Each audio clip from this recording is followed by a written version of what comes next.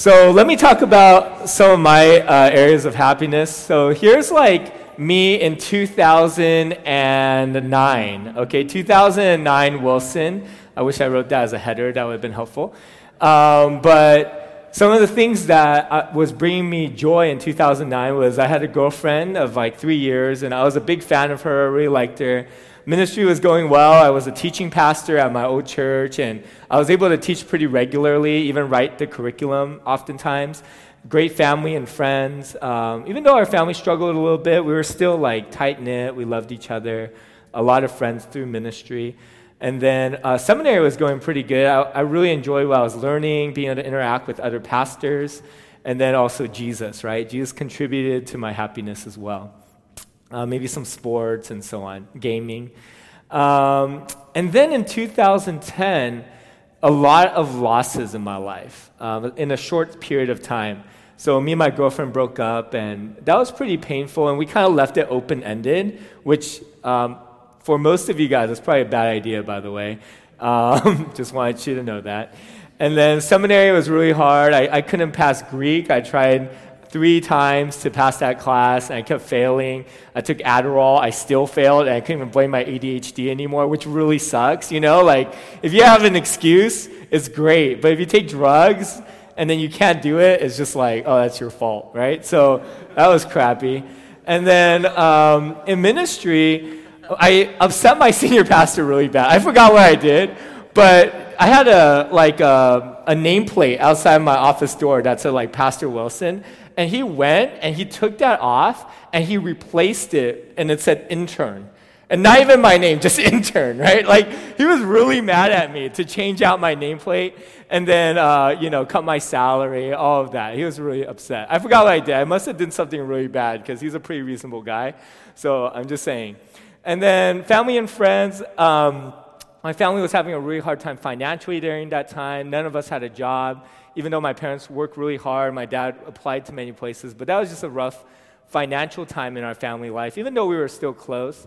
And then I just felt like because these major categories of happiness had been taken away, that I just kind of gave up a little bit and fell into depression. And probably for about 4 or 5 months, really had a hard time enjoying even the things that were present, like mountain biking, hanging out with friends. Just things started to feel dull and boring.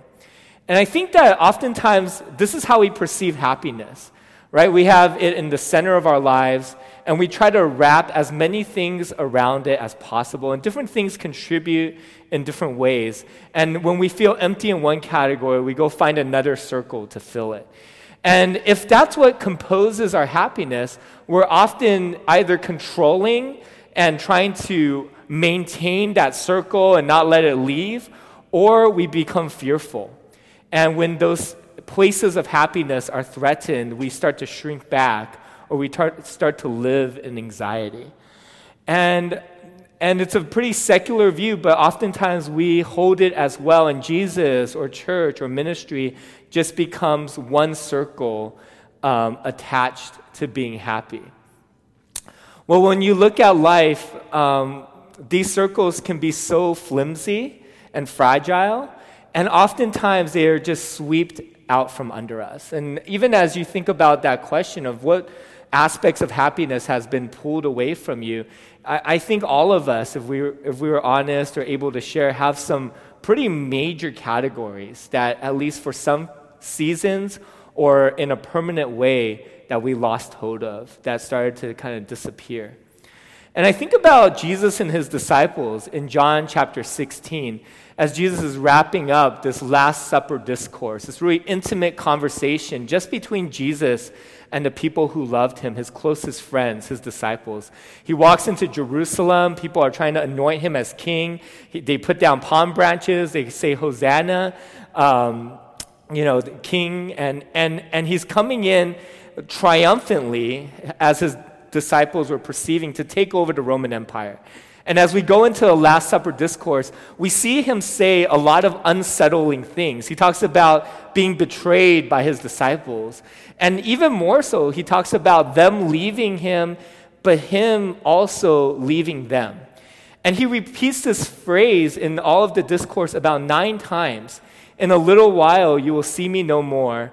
Then after a little while, you will see me. Jesus is saying that to his disciples. And it's almost a riddle. It's like a really frustrating riddle that his disciples just aren't getting, right? Have you ever had one of those riddles your friends tell you, like, this guy died, there's a puddle of water, how did he die? And then they just like let you think about it for 4 days and never tell you the answer. I think that's how like Jesus was, his disciples were feeling. Like, man, are you just trying to make us feel stupid? Like, you said this riddle 8 times already, we still don't get it.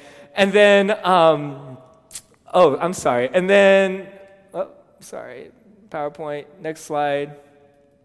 Okay. All right, back in control.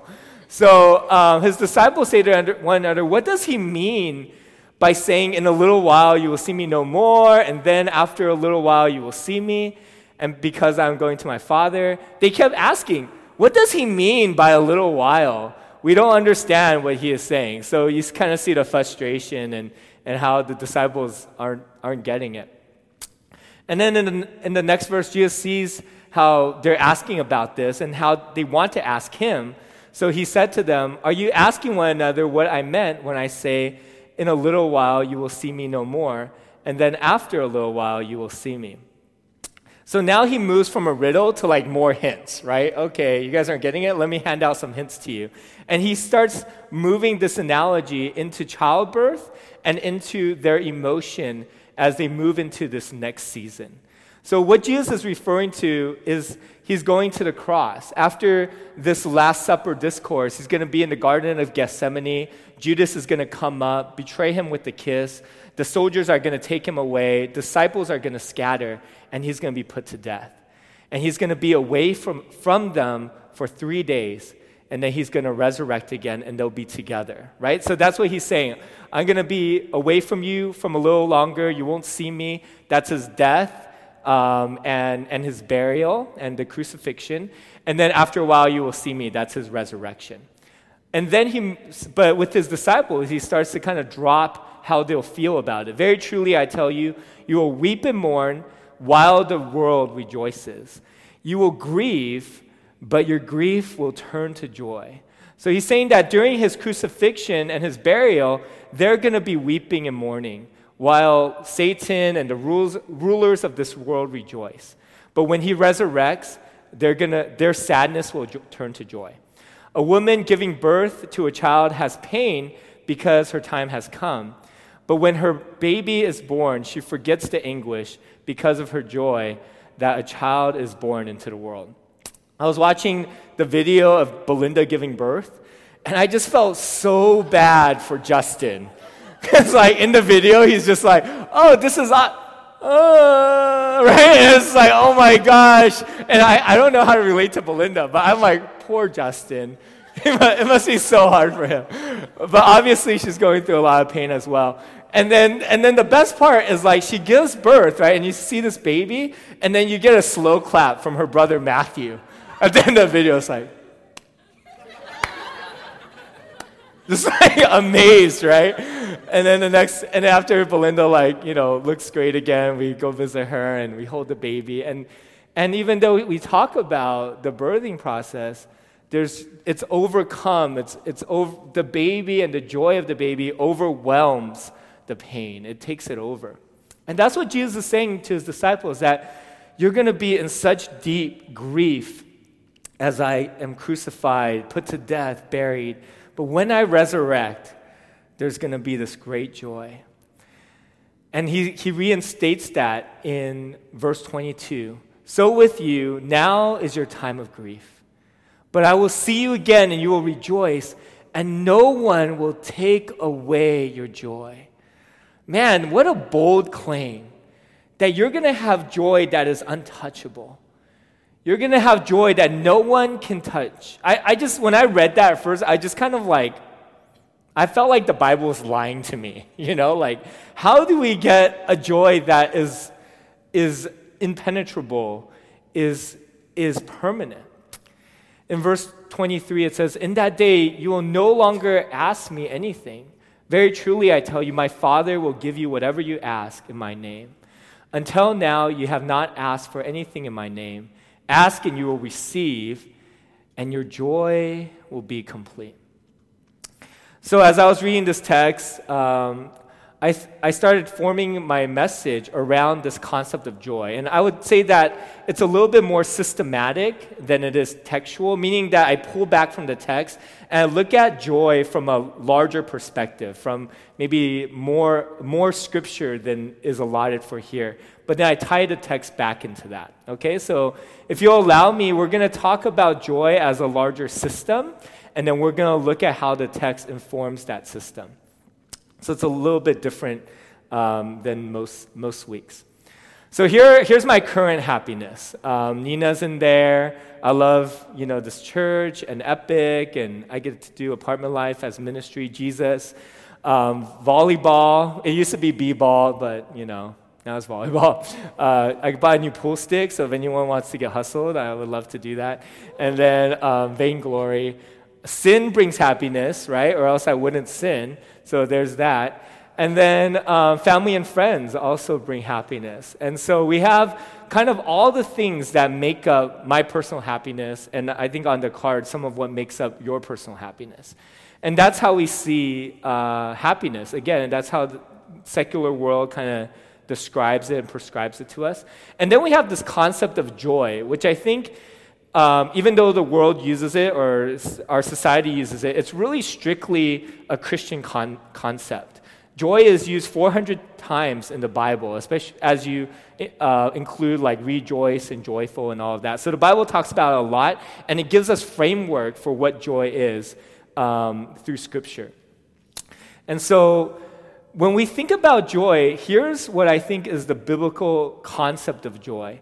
It's happiness is systemic of it, but it's not required.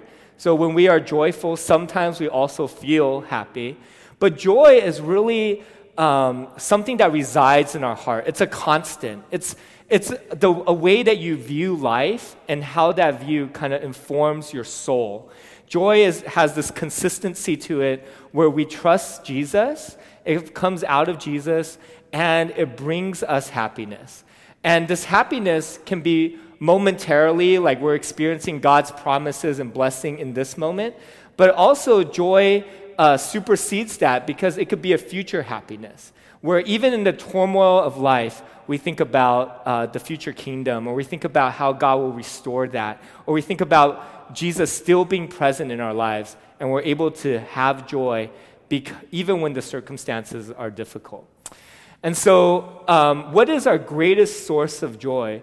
The Bible talks about joy as having to come through the Holy Spirit or through Christ. So when you think about the fruit of the Spirit in Ephesians, joy is at the top of that list, meaning that only through the Spirit can you have joy. It's a byproduct of the work of the Spirit. We think about Ecclesiastes as, Solomon is pursuing all kinds of joy, but it leads him nowhere. He's able to experience happiness through a lot of what he's going through his experimentation with wisdom, with women, with fame and fortune, with success, and yet there's this emptiness to it. And that's what sin and idols can offer us. It can offer us momentary pleasure or happiness, but the Bible uses a totally different word when it talks about joy.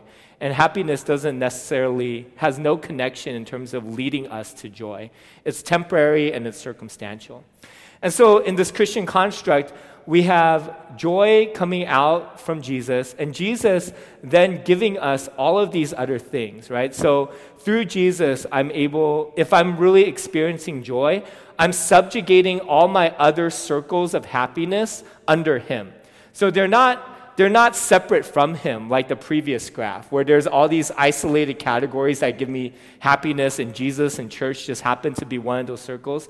In this idea of joy, Jesus is the source of me playing volleyball and playing pool and playing Vainglory, my favorite video game on the iPhone, and ministry and Nina and friends and family. And if it's not connected to Jesus, then it's not truly connected to joy. And oftentimes these things float around, right? Sometimes it's connected to Jesus, but sometimes it floats into the idol category. And some idols and sins are really apparent, and we call them out, and other people call them out in our lives.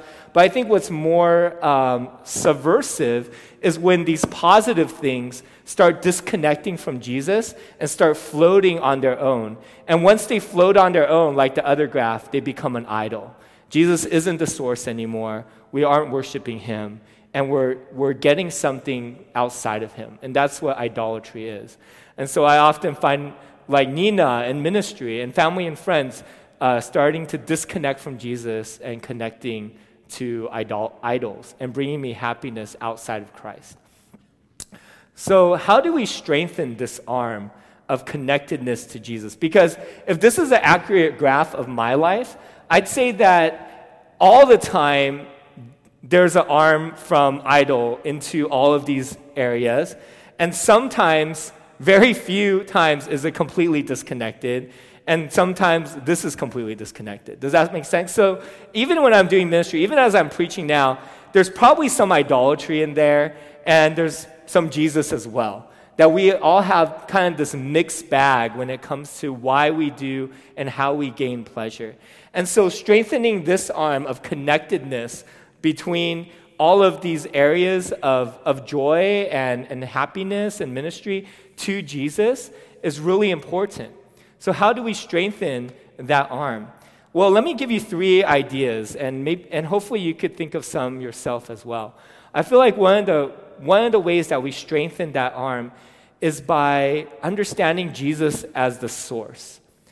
He's the one who allows me to have Nina in my life in a healthy way. He's the one who's opened up ministry for me. He's the one who's allowing me to play volleyball, shoot pool well, play Vainglory on my iPhone.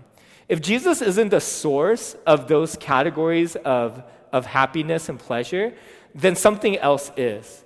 And then that source will be what we worship and what we give credit to. Does that make sense? So have we connected all of the dots, all of the pleasures to Jesus in a real, tangible, on-the-ground way where it inspires us to worship? That we've connected our happiness to Jesus as the source, we've recognized that, and then it inspires us to worship him.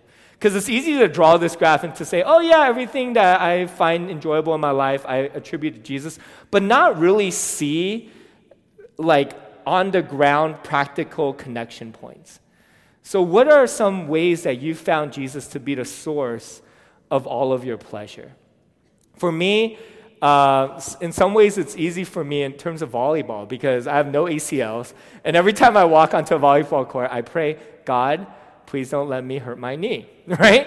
And so as I'm playing volleyball, I'm like, thank you, Jesus, that my knee isn't sprained yet, And then especially the 4th hour, I'm fatigued. I'm like, God, I love playing volleyball. Thank you for allowing me to play volleyball. But even when I had ACLs and I played basketball, it really is still Jesus allowing me to do it, right? He gave me the legs to function, the muscles, my phenomenal hand and eye coordination, not speaking ability, but hand and eye coordination. And so how have we, in very practical, detailed ways, say, Jesus, you are the source? And if we're doing that, then we're worshiping him as we engage in our happiness. So worship is evidence to saying that it's really Jesus. And if we're not worshiping Jesus as we're experiencing those joys in our life, we've probably attributed it to ourselves or to something else.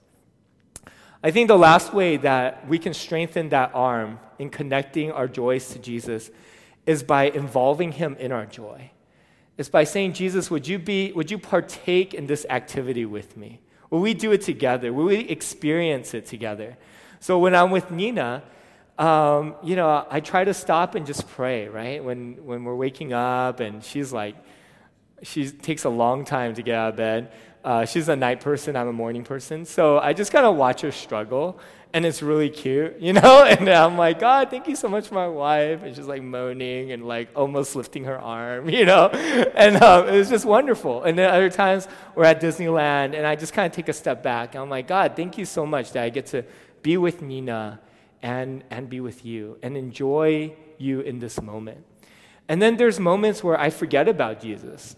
Just a couple of days ago, I was doing a ministry at the apartments, and it just became a burden, right? I wasn't engaging him anymore. And I just kind of severed him from that ministry. So how can we strengthen this arm? We do it through finding tangible ways in which he's the source. We do it by worshiping him as the source. And we do it by including him in our joys. One of the things I loved doing was mountain biking. And it was like, I used to just mountain bike and it was a lot of fun. But then it became like the spiritual discipline where I had like prayer stations at different parts of the mountain as I was ascending. And I would reflect on different aspects of life. Like the worst climb, I would think about the struggles I had and present them to God. And then there would be a part where it flattens out and I think about the things I'm thankful for. And I'd be at the top of the hill. I would oversee the cemetery, Rose Hills, and I would think about the brevity of life and how it's so short and how I want to use it for the Lord. Then I would go screaming down the mountain, and there's times where I would just pray, God, don't let me die, and but I've completely integrated my time cycling with the Lord, and it was amazing. And I wonder how we can find Jesus in all of the joys. Because once we sever that arm, and it's not connected with him, it becomes an idol. Or we start worshiping something else. So when we think don't worry, this graph doesn't continue to expand forever. But when we think about our joys, there's different things that come, that it brings joy because, right? So for Nina, there's many things, but here's a few that I gain joy through her, because of her. So one of them is togetherness. I am less alone. And being married doesn't solve loneliness completely. There's a lot of times where we're emotionally distant, or she just doesn't get me, or she's away from me. But it's nice. It's a big perk, being able to wake up and fall asleep with someone and hang out with your best friend, as they say, and it's true, is really good. And we have a pretty good marriage, right? So that togetherness is really good. Feeling loved by her, and maybe even more so, being able to dump all of my love into someone and have them not run away is phenomenal. Being able to love someone to my greatest capacity, and she's receiving it, and then she's tired, right? But she doesn't run. And that's amazing, and being able to be loved by someone is really amazing as well, and be able to be vulnerable and know that we're committed to each other. I don't think you can love someone like that if you think they're going to walk away from you. So I feel like that marriage piece of lifelong commitment allows you to really love in an unhindered way. And then there's ministry partnership, right? Because of ministry, we get to do Renew Church. There's no way we could have this without her. And then being able to do apartment life and so on and so forth. All right, but there's times in our lives where these major categories of joy are taken away, are stripped from our lives, and we talked about that a little bit. And I know that there's times in my life where me and Nina are fighting, or there might be a time one day where she goes first, and I'm left with all of these vacancies, right? We debate, and I told her I want to leave first, but we don't get to choose that, right? In terms of death and so on. But there's other times where we're just fighting, and we have this huge season where we're just not connecting, and then I'm left with all of these things unfilled, the togetherness and the love. I feel lonely instead of together. I feel maybe hated instead of loved, and she threatens to quit CM, maybe never. And then I'm worried that all of Renew will fall apart, right? And isn't that true that when something's taken out of your life, that it's not just that one object be taken out, but it's all these other categories that feel now empty, that feel vacant, that you start longing for. And that's where the pain comes in. I think about that analogy where a woman is going through pain, and that's what I think what Jesus is saying when he leaves the disciples and he's gone for a little bit. It's like a major category is being stripped away. And in that there is pain. In that there is suffering. And yet, when we think about how we resolve that suffering, it allows us to either have joy in this way that no one can take away, or it makes us more idolatrous. So let me explain that to you. When me and Nina are fighting and I feel the loneliness, and it's so hard to be alone, and to have that emotional dissonance, and I'm feeling that pain, I have two options, right? I can take that loneliness and then go to family and friends and say, you guys resolve that for me. I could take that loneliness and go to my sins and say, okay, I'm just going to numb this pain and go to sin. And Ken has shared the most traumatic message about numbing pain. You guys all remember that, right? So we don't want to numb anything, right? We could do that. And all sin gives this numbing effect plus pleasure. And so it resolves pain. Or Jesus is saying that we can have joy birthed in the pregnancy of pain. We can experience the pain. We can hold it. We can say, yeah, God, I do feel alone. But it wasn't Nina who was that source. And it's not these other things that I want to go to. Would you come? And would you resolve this place of loneliness? And, Jesus tells his disciples, you have to wait for a little while. And we're in a culture where we just cannot stand being in pain. We suck at it.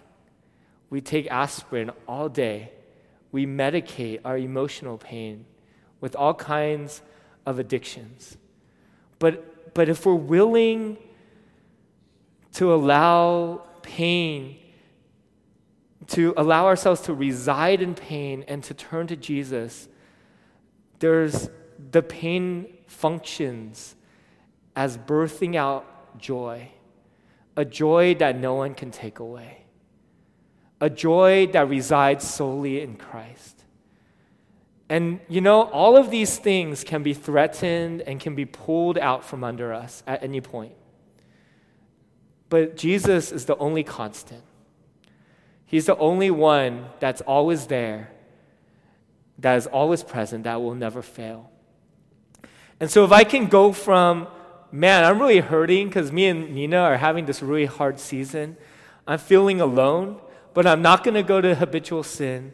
I'm not just going to fill it in with Facebook likes. I'm not just going to blast my dancing video, I'm actually going to go to Jesus. I'm actually going to feel it and say, Jesus, I'm just going to sit here till you resolve that, till you come. And I experience togetherness with Jesus in a different way. That won't be taken away. Sin, it's so temporary and it will be stripped. And other things can be our idols, but they will falter and be incomplete and be unsatisfying at a certain point. But Jesus gives us joy in a way that will never be taken from us, because he'll never be taken from us. And those moments where he prunes, because we know he does, we know that a good vine dresser cuts 2/3 to 7/8 of their grapes, right? We learned that 3 weeks ago. There's times in our lives where he prunes us, where he cuts joys out of our lives. And those are the only moments that James talks about. We have joy in trial. Why? Because it shows us whether these things are really under Jesus. We don't know that until we hit trials. We don't know whether they're really subjugated to Jesus and whether they're really sourced by him, whether we're really worshiping him through these other joys until we hit trial and we're tested. Then we know. And that's why James is excited about testing, because it allows us to see reality. And in that testing, we're also growing our faith and coming to a place where we can find Jesus in those places. And then when Nina steps back into the picture, my connection, that arm with Jesus, is so much stronger.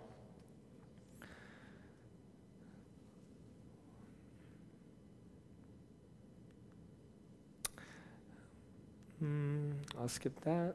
So, what part of this joy chart is Jesus working on in your life? As you kind of sit and think about the places that he's challenging, the places that we say, okay, I put it under Jesus, but actually it probably belongs in the idol section. One of the circles that God's starting to diminish in your life or even strip out. And you're saying, man, He's actually working on this. He's working on me tightening that, tethering myself to Him instead of these other things.